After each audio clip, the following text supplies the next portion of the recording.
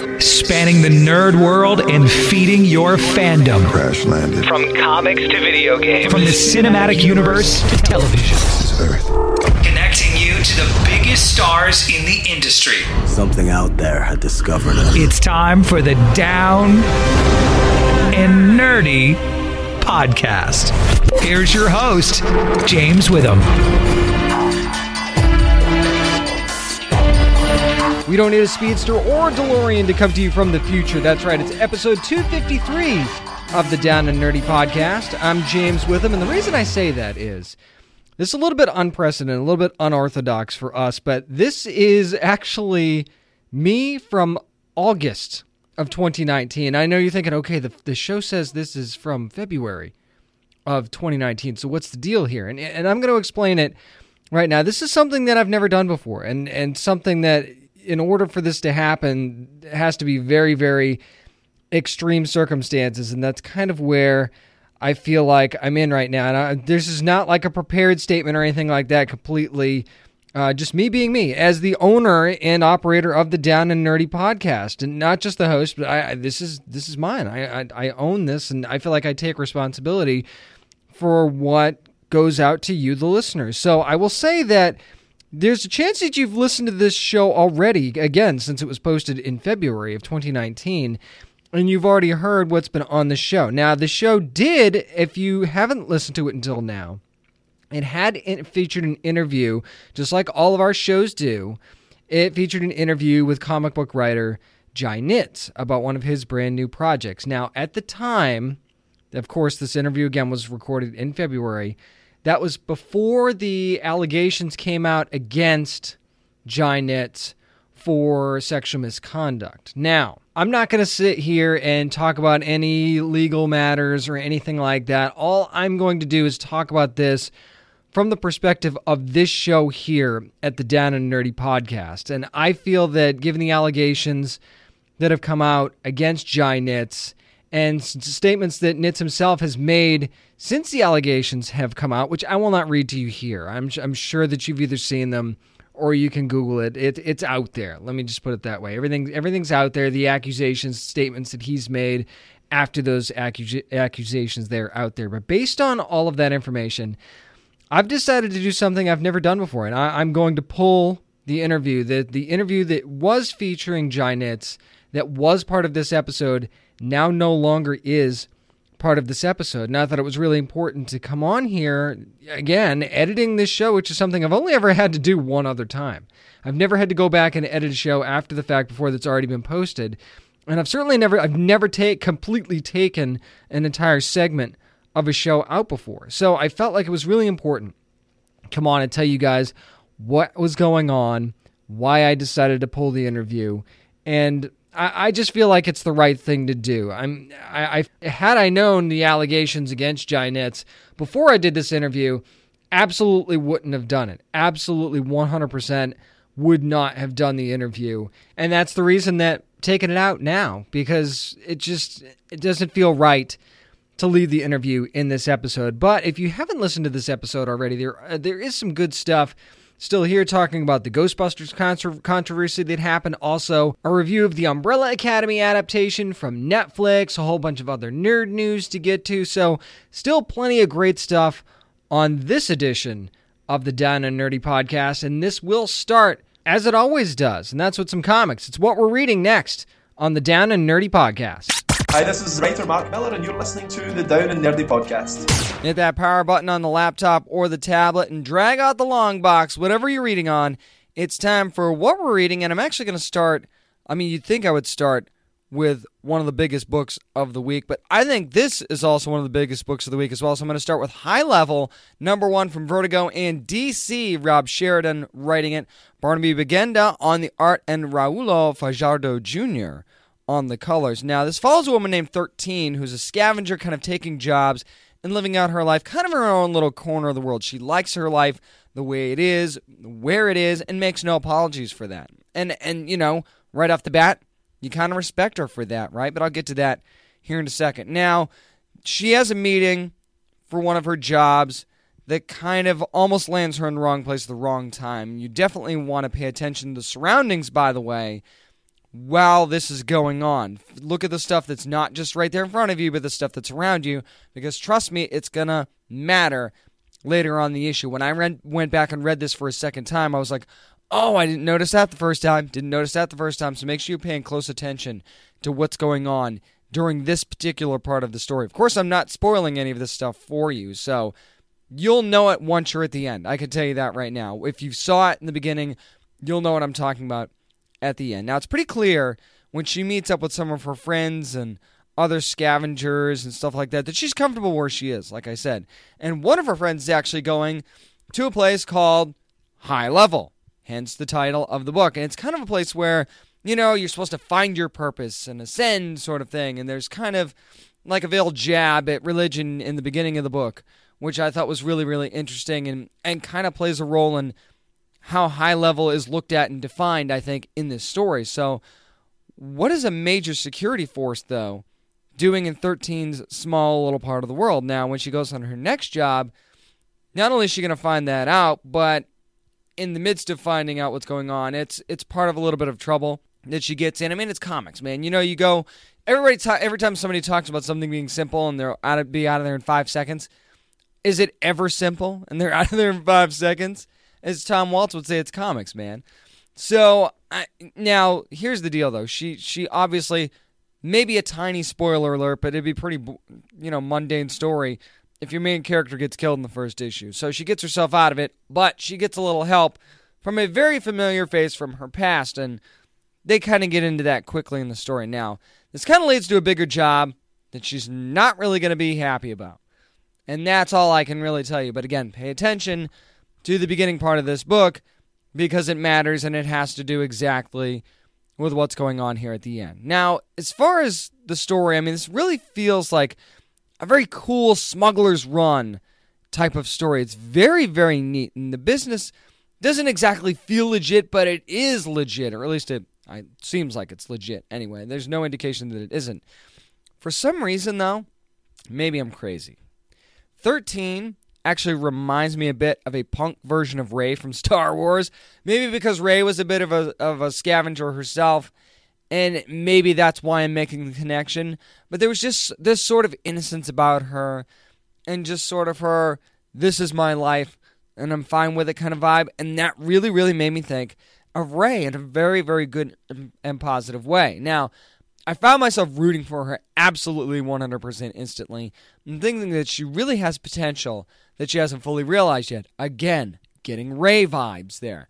I also got a real Overwatch vibe from this story, both from the story and the art. It's got a really cool punk version, a really punk vibe to it. Very, very cool, very sort of futuristic. My gut tells me this is going to be a really fun ride that we're going to go on with High Level, starting with this first issue. And Vertigo really been on a roll with these last few books that they've put out. This is a pull for me, man. I was really, really psyched after I got done reading this book. There's just something very, very neat about it. And then I can't wait to see how what happens at the end plays out in the coming issues. Now, here's the book that I mentioned, and I said that it's probably the biggest book of the week, only because you've got Mark Millar attached to it, right? And Netflix, that's right, Sharky the Bounty Hunter #1 from Image Comics and Netflix, that partnership with Millar World. Can't forget Simone Bianchi on the art and Peter Doherty on the letters for this one. Now, you meet Sharky right away at the beginning of the story. Very much no filter type bounty hunter. I mean, he's smarter than he looks, though, and every bit is tough. Now, the problem is he's kind of fallen on some tough times. Now, we see after having a bit of fun, after one of the bounties is taken in, that's kind of all I'll say. It's very high octane.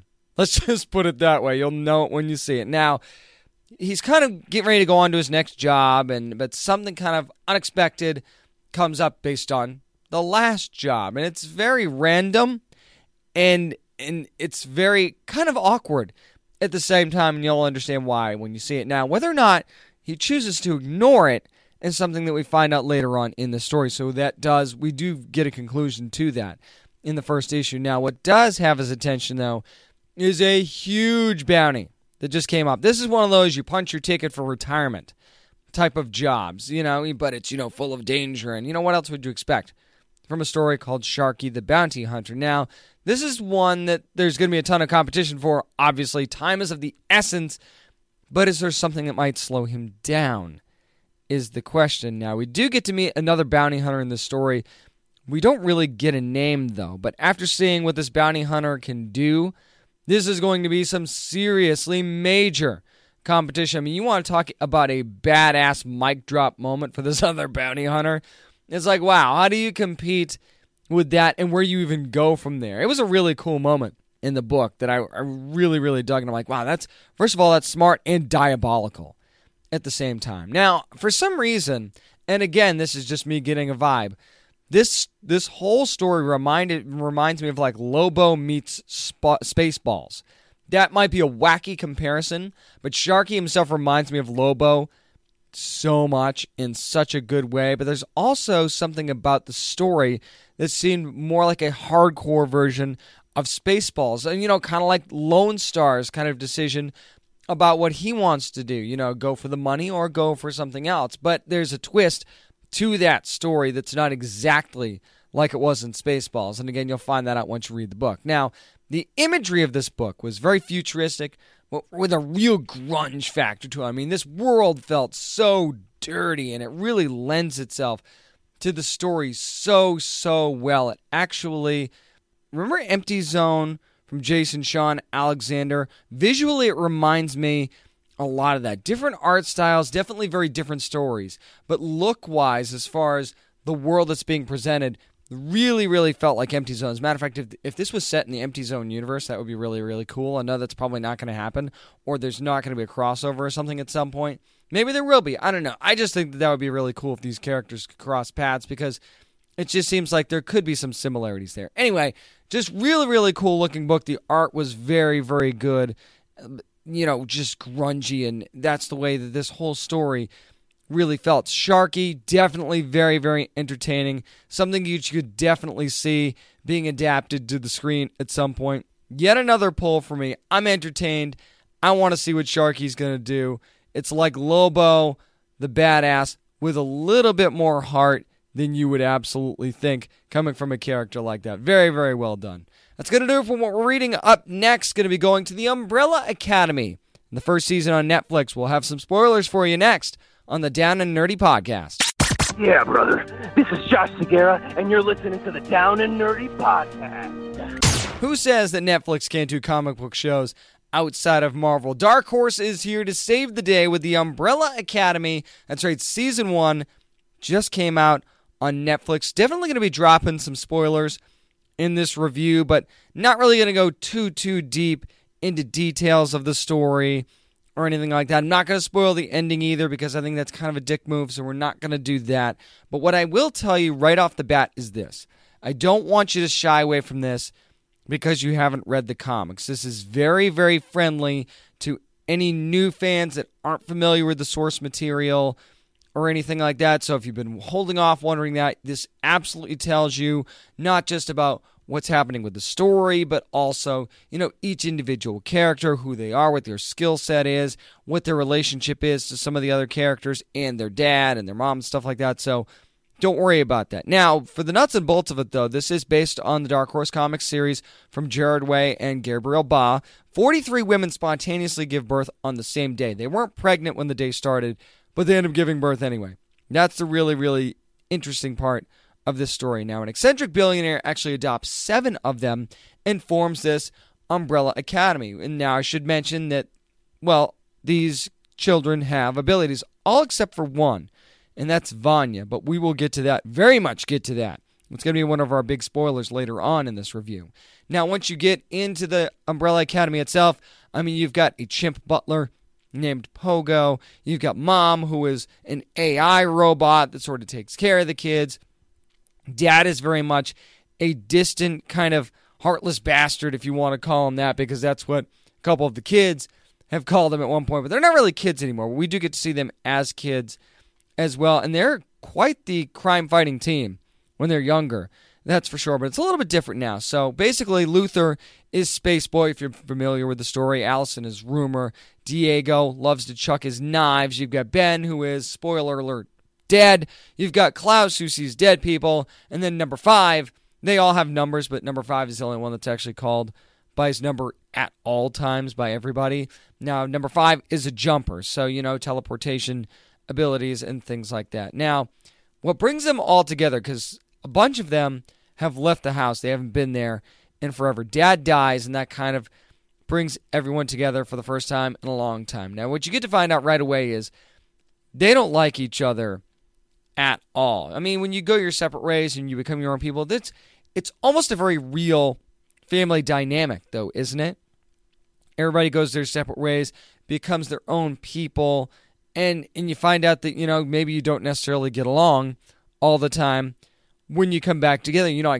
I'm sure you've had holidays like this at some point, but it's very much on a different level, especially for Diego, who seems to hate absolutely everyone. Now, the only thing that they can all seem to agree on is that nobody seems to like Vanya. One of the reasons for that is that Vanya writes a tell-all book about the family.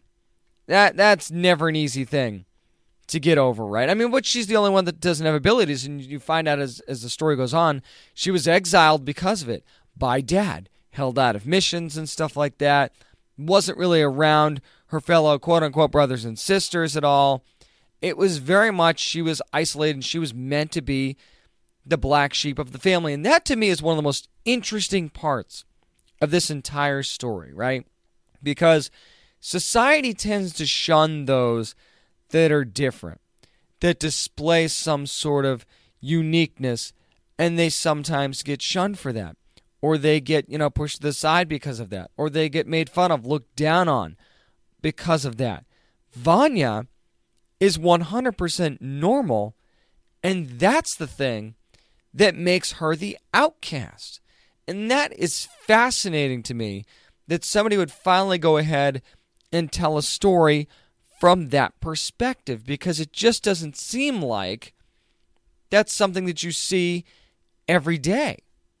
And to me, that's one of the brilliant parts about this entire story, is that because she's normal and because she didn't really fit in with the rest of them being so different, she was the one that ends up being the black sheep of the family. I thought that was really, really interesting. But, of course, another interesting part of this whole story is that 5 has been gone for a long, long time. When he comes back through a basically time travel portal, not only is he still a kid, because he Benjamin Buttoned himself when he came back, but it turns out there's an apocalypse coming, and they have to stop it, and that is your basis of the story right there. Now, what's interesting is what happens later on when you find out, A, why Dad is dead, and B, the fact that he basically knew about this apocalypse somehow the entire time, and that's why he knew that they had to come together. Now, if that's not enough, the people who are trying to cause this apocalypse are called the Commission.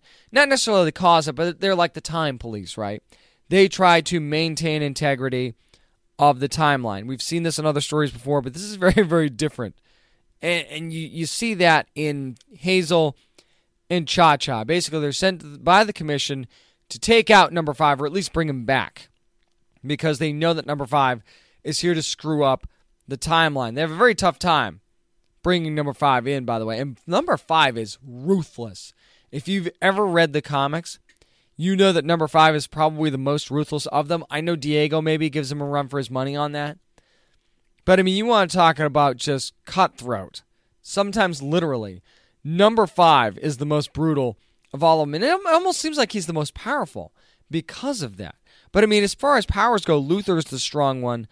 Rumor, Allison basically has the thing where she can get people to do whatever she wants. She just says that she heard a rumor, and then there you go. And Diego with his directional knives, and, Klaus obviously sees dead people. But you find out that while number 5 was gone, basically it was a time travel thing, and he ends up just randomly jumping to prove to Dad that he can travel through time, and he ends up seeing the apocalypse. He sees his family dead. Not only that, he has to live basically by himself in this post-apocalyptic wasteland and survive for over a decade or more. So, I mean, that right there, what that does to you is pretty insane. And then you see what happens to all these other members of the family. Luther being exiled on the moon.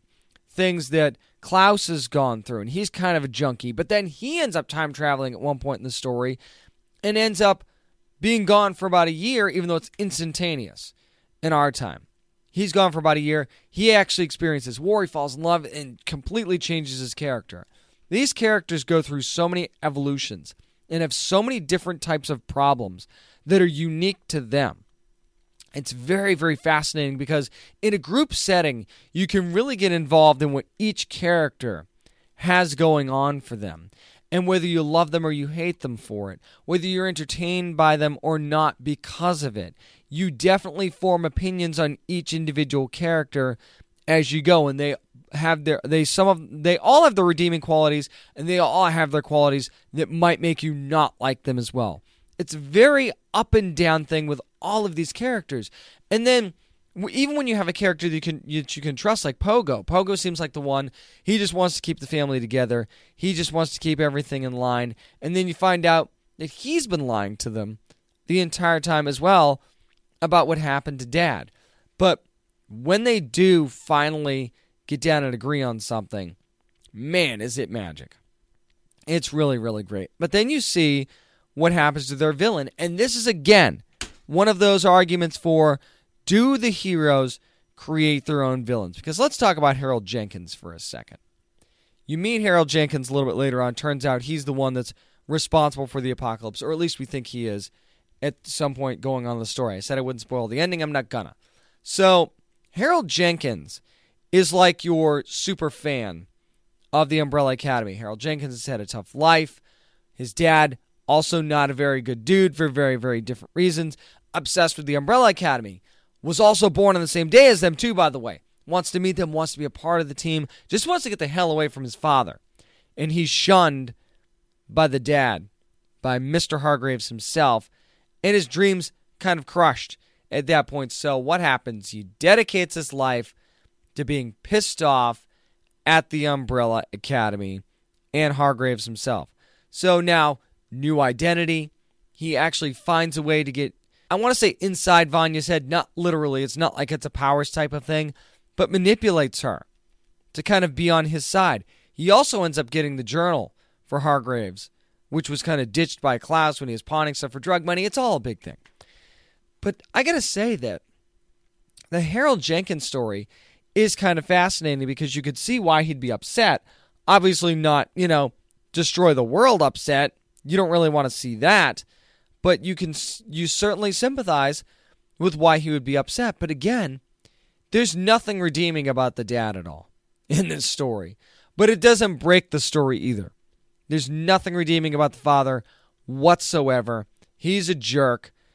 They all dislike him for different reasons. And, it's one of those things, well, I was trying to prepare you for something. And there's a line that Klaus has when he's talking to Dad later on in the story where he's like, we were just kids. What he did to these kids to prepare them is not something the kids would be ready for, but to him it didn't matter because it was for the greater good. So it's one of those dads that kind of like pushes the kid because he thinks they need it when that's not really the right way to go about it. Now, maybe it is, maybe it isn't. You want to judge the parenting, you can do that on your own. I'm saying the kids weren't really ready for it, but that's just my opinion. And you see what it turns them into as individuals later on, and how hard it is for them to come together later on as well. So when you see Harold Jenkins get shunned, and he has another name too in the story too, by the way, of course, yeah, like I said, changing his identity. And what he does then to push Vanya to discover that, oh, by the way, Vanya does have a power after all. And again, want to be mad at Dad more. He was suppressing it in Vanya this entire time, as it turns out. And these kids are still learning about each other as adults. Like, nobody knew that Luther was half ape, basically, because of something that happened on one of the missions. He wore a giant overcoat. Not everybody knew. Well, they know now because of a fight that they had with Cha-Cha and Hazel inside the mansion. You even get a lot invested in Cha-Cha and Hazel because Hazel eventually just doesn't want to do the whole assassin thing anymore. And that causes a conflict between them. So this is such a great comic book-based drama story, but it is also so character-driven. You wouldn't expect something so much of an ensemble to be so character-driven. But Umbrella Academy really, really is, and it shows how you can tell a superhero story and make it different. That was one thing I said about Doom Patrol last week, was that it was so out there. It was so crazy and it was so different, and you kind of see where there are some similarities with Doom Patrol and why you would want Jared Way working on a property like that, well, like they tried to do with the comics before, is that it definitely has some similarities to Umbrella Academy. I'll throw The Boys in there as well, something that's coming from Amazon. There's a little bit of a vibe of that in here too. But this is so unbelievably character-driven. It is such a great, great story, and it proves that you don't need Marvel if you're Netflix. If this show doesn't prove that to you, then absolutely nothing will. It's also proof to me that, A, the whole release all the episodes at once and let us binge watch a thing works, because it's exactly what I wanted to do with Umbrella Academy. It also proves to me that television is such a better medium for certain comic book stories. Imagine this as a movie. It never would have worked in a million years, because you couldn't have gone into the depth of these characters. And here's the thing about these characters. They're all interesting before they're different for different reasons. They all have problems for different reasons. You want to find out about all of them for different reasons, and there's no way in such a short amount of time that this could have worked. The action is really, really good too. It's very spontaneous at times too, which I love. It's not like all right, we're going to go and we're going to hunt down the bad guys and we're going to fight them sort of thing. No, the action happens in such a spontaneous way that it doesn't necessarily surprise you, but it's like oh, here we go. It's like when you're watching NASCAR and suddenly there's a giant pileup of cars, right? You don't necessarily know that it's coming, but when it does, you're locked in to that moment. And it wasn't excessively violent. There was certainly a ton of violent scenes in this, but it wasn't over the top. There was really nothing done that was really over the top other than the music. The music was killer for this entire thing. The music that they chose, the moments that they chose to spotlight it, the dance between Luther and Allison, on point. Loved it. Them all dancing to I Think We're Alone Now early on in the series. Loved that too. It certainly had moments where it was super funny and I laughed out loud. There are plenty of serious moments. I mean, just the tragedy of Klaus's story alone I thought was really, really good. He definitely provided the most humor of the group too, by the way, and some of them were funny, not because of their quick wit, but because what was happening to them. I could spend a good 10-15 minutes on each character and telling you why I love them, why the actor that played them did such a fantastic job, because I don't think I saw any weak moments in this show at all, and that says a lot. I just got to tell you, I expected to like Umbrella Academy. I did not expect to love it, and I absolutely did. So I will give this 10 spontaneously opening umbrellas out of 10. You've got to have Umbrella Academy. Don't worry about not being familiar with the source material. Watch this show on Netflix. You will not be sorry that you did. That's going to do it for my spoiler-filled review of Umbrella Academy from Netflix, and recap a little bit as well.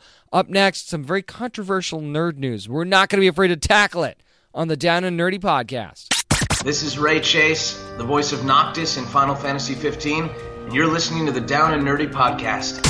It is almost the end of an era, and it's time for nerd news. The reason I say that is because big news coming from Nintendo of America in a press release today saying that Reggie Fils-Aimé is going to be retiring after 15 years with the company. His last date is going to be April the 15th, and I'll get into him in just a second, but his replacement, you just can't make this stuff up.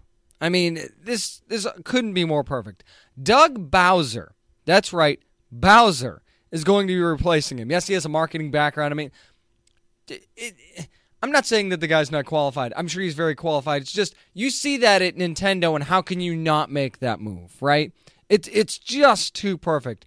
And the memes and the jokes alone are worth it. Like for example, I really hope that his reception person or assistant is female, only because he'd have the ability to say, well, you know, I she couldn't come to the phone because our princess is in another castle, or something like that. You know, that's the only reason that I hope that his receptionist or assistant is female, just so you could say that alone. There's just so many jokes that you could do, and it's worth it for that alone. But let's get back to Reggie Fils-Aimé for a second. I'm sure Doug Bowser's going to be doing a very good job, but he also has very big shoes to fill.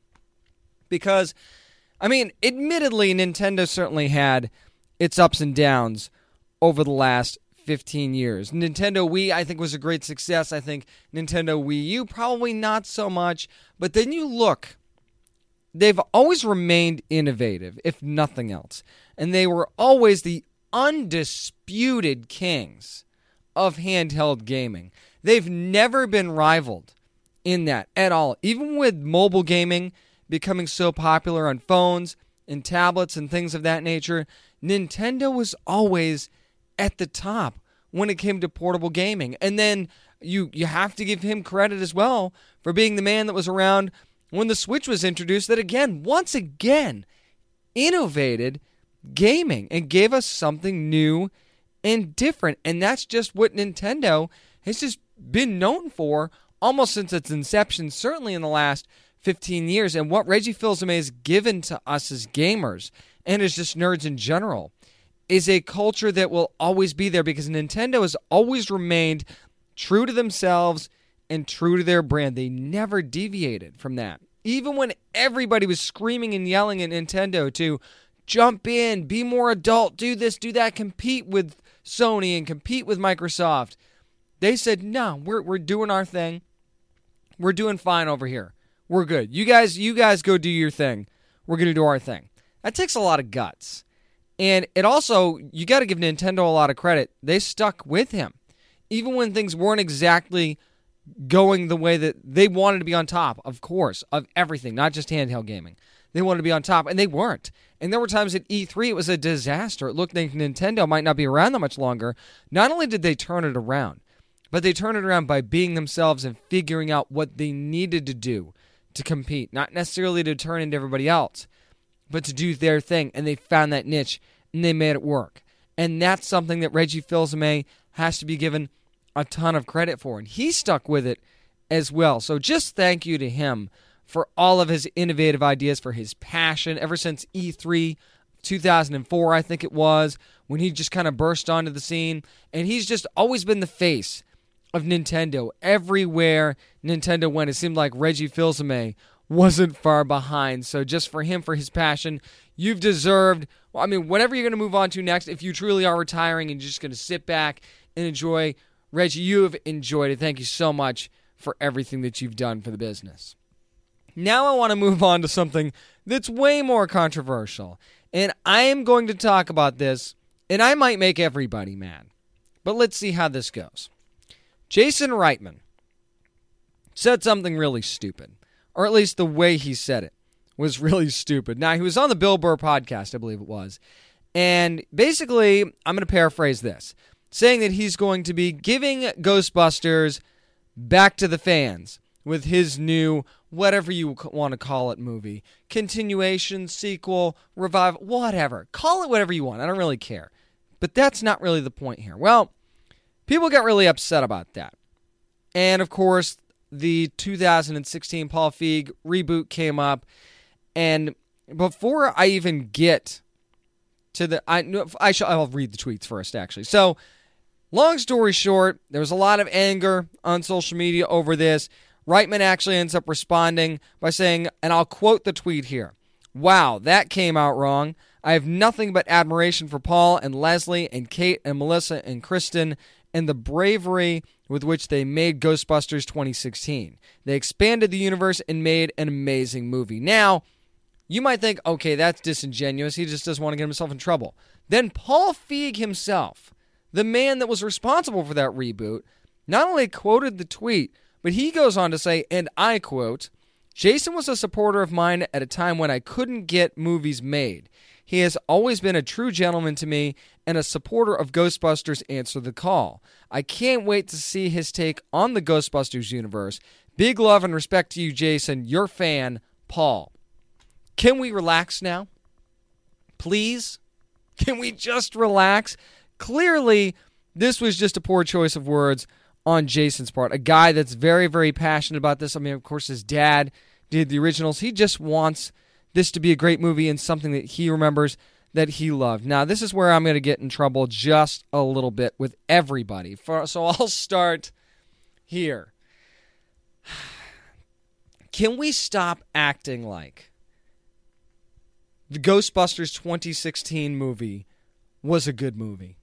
And I'm going to say that, saying this, and if you heard my review of it when I was talking about it, I didn't think it was a terrible movie, first of all. Second of all, the reasons I thought the movie were bad had nothing to do with the ladies in it or the fact that it was an all-female Ghostbusters theme. I had no problem with that. I actually thought that was great. To me, it was Paul Feig that was the problem, the way the movie was executed. The villain was terrible, not only forgettable, but just very poorly executed. The story was clunky. The ladies were fine. The ladies were enjoyable. And they're very, very talented ladies. They just weren't given what they needed to succeed. And here's the second part of my argument.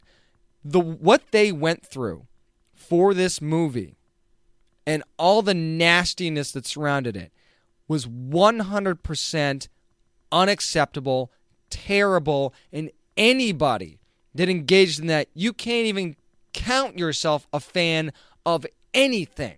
Never mind Ghostbusters. Shame on anybody who personally attacked anyone for that movie. So while the movie may not have been this amazing movie that some people think it was, and you're totally entitled to your opinion too, by the way. If you loved that movie for whatever reason, that's absolutely your opinion.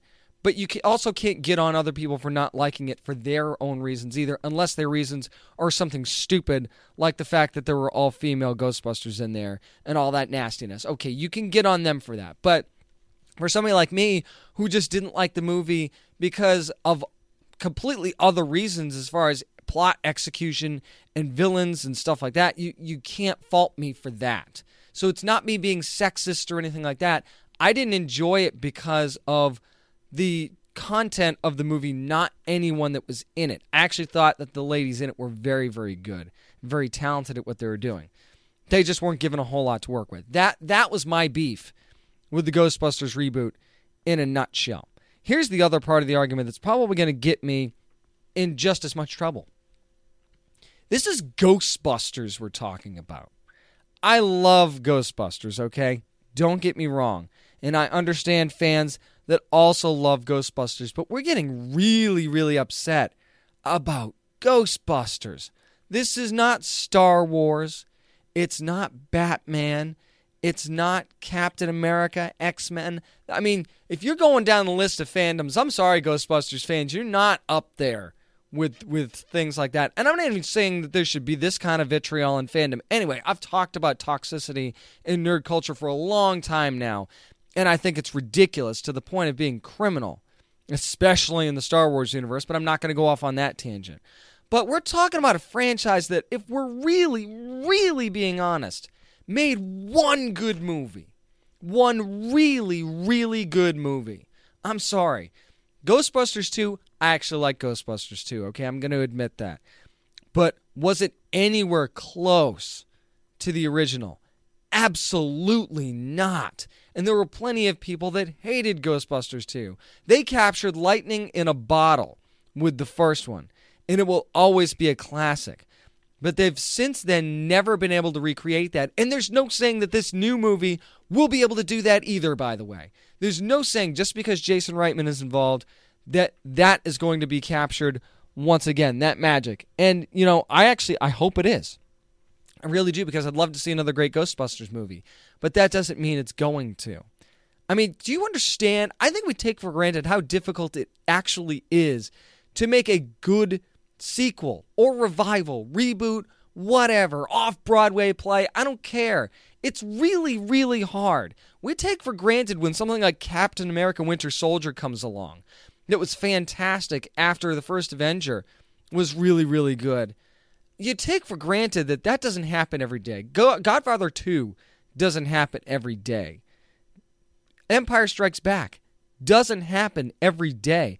That's like finding a needle in a haystack that's on the back of a unicorn that's owned by a leprechaun kind of rarity, okay? This thing doesn't happen very often. Making good sequels that make sense is hard. You can ask Marvel that right now. You can ask DC that right now. You can ask Star Wars, anybody making a Star Wars movie that right now. It's really, really hard to follow up something that was really, really good the first time.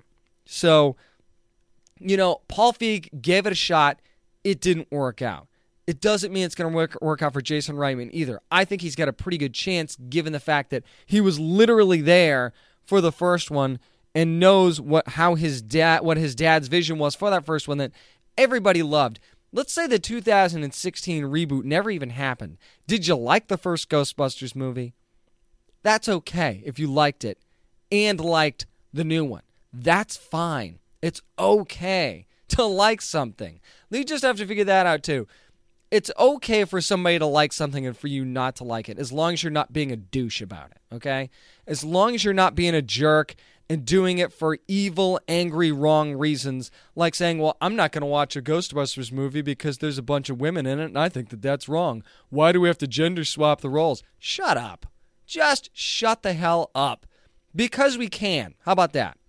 And maybe it'll work out, maybe it won't, but we also can't just say that it's good because of that either. Okay, we cannot just say, well, it was good because these amazing women weren't. No, the plot sucked, the villains sucked, and they weren't given enough to work with. You wasted the talents of 4 women that should have been better than they actually were because they weren't given the right story and execution to be able to do so. They still did good with what they had, but they were not given enough, and they deserved better than they got from that movie. And it would have been great had they gotten better. And, is that a shot at Paul Feig? I guess it is, okay? Maybe it is. But I will say this. If you don't have a good script and don't have a good story and don't have good villains, it doesn't matter who's at the helm for the movie. It really doesn't. It doesn't matter who's in it, who's at the helm, whether it's 4 women, 4 men, 2 women and 2 women and 2 men. It doesn't matter.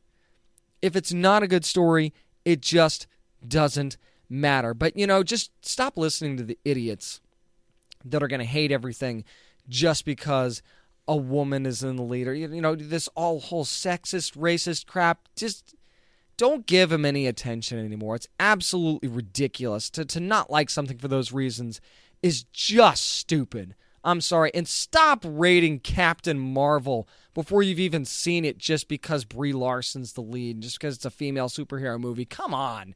This is 2019. Grow the hell up. Seriously. Find better uses for your time, please, because that's absolutely ridiculous. Now that I've gotten that off my chest, let's talk about something else. How about the fact that we're hearing at Comics Pro that DC is cutting their line. Now, there are various wild reports about this thing. Everything's saying that, they're only going to be doing 52 books a month. I guess we can we can credit Cosmic Book News for that and Bleeding Cool. Bleeding Cool's had all kinds of stuff on this varying number, so I'm not really going to narrow in on any other numbers. Although I will say that Cosmic Book News did kind of do a little bit of digging and find out that Marvel put out 102 books in January. I can't really confirm that. Didn't actually go back and count. I'll take their word for it. If somebody wants to correct me on that, at Down and Nerdy 757, if you want to go back and count, knock yourself out. I'll even give you credit for that if I do a little update on this, either on the website or on the podcast. Now, Dan DiDio was talking at Comics Pro in Charlotte, and he did confirm that there will be some sort of a reduction in the line. Apparently, he also went on to say there's just too many comics being distributed by Diamond into stores right now. You know what? He's not wrong, is he?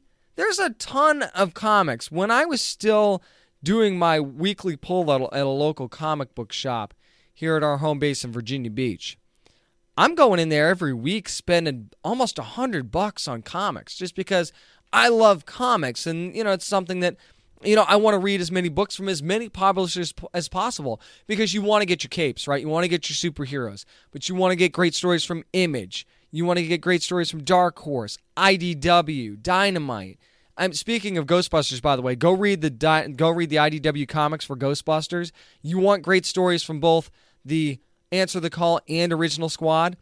IDW is doing a great job with both. And I wish they would have told the story for the 2016 reboot. But I digress. Let's go back to this. There are too many books. There just are, okay? And part of that is DC's fault, if we're being honest. It's Marvel's fault, too. Marvel is notorious for overpublishing and giving everybody their own book and doing all these different spin-offs and tie-ins and all that crap. Now, I'll give DC credit. They haven't really done the whole tie-in thing like they did before. Ever since Rebirth has hit, they're kind of off the whole tie-in thing. But here's the deal. We don't need like 17 Batman books. We just don't, and I'm over-exaggerating. We don't need a whole bunch of different Superman books. Not everybody has to have 60 books, okay? And I'm not saying that characters like Dr. Fate don't deserve their own book. I would love a Dr. Fate book or even a, Red Tornado limited series. Give me those. Give me the limited series. I've said that until I was blue in the face too. Give me some limited series. They're just really, really good. Give me like 5 or 6 issues. Be done with it. If it's successful, you want to do a second volume? I'm cool with that. I'll wait 3, 4, 5, 6 months. Give me another volume of that, and I'm good to go. Look at Mr. Miracle as a perfect example. You get less than 20 issues of Mr. Miracle, and it was a gem. It was an absolute pleasure to read. And yeah, I was sad to see it go. I was sad to see it end, but at the same time, Tom King and Mitch Gerrits told an amazing story for that short period, and it was stunning. I mean, I can't even really put it into words how good it was. Give me some of that stuff. I'm okay with that. I don't need all these ongoing series, and I think DC might be stretching themselves too thin with all these imprints, too. Now, I'm digging a lot of the books that are in them, don't get me wrong, but you got to be careful with that. I mean, take Valiant, for example. Valiant's putting out what? The most books I think I've ever seen Valiant put out at one time in a week was 4, maybe 5 at certain times. They don't put out a ton of books. And I'm not saying that they're, the leader in sales or anything, but, it's quality over quantity here. And DC has a ton of great quality. How many times have I praised DC books on this show? A ton. Okay? So you can't get on my case for that. I love DC. I even love the imprints. But you get to the point where once you're looking down every book that they're putting out and you're going, I don't have time for that one. I don't have time for that one. Even if I really want to read it, I don't have the time. And as somebody who's buying comics, don't have the money to read them all. If I am an end user of comics, I don't have the money for this. And that's a problem in the comics industry as a whole. And I don't have the time to get into the whole thing.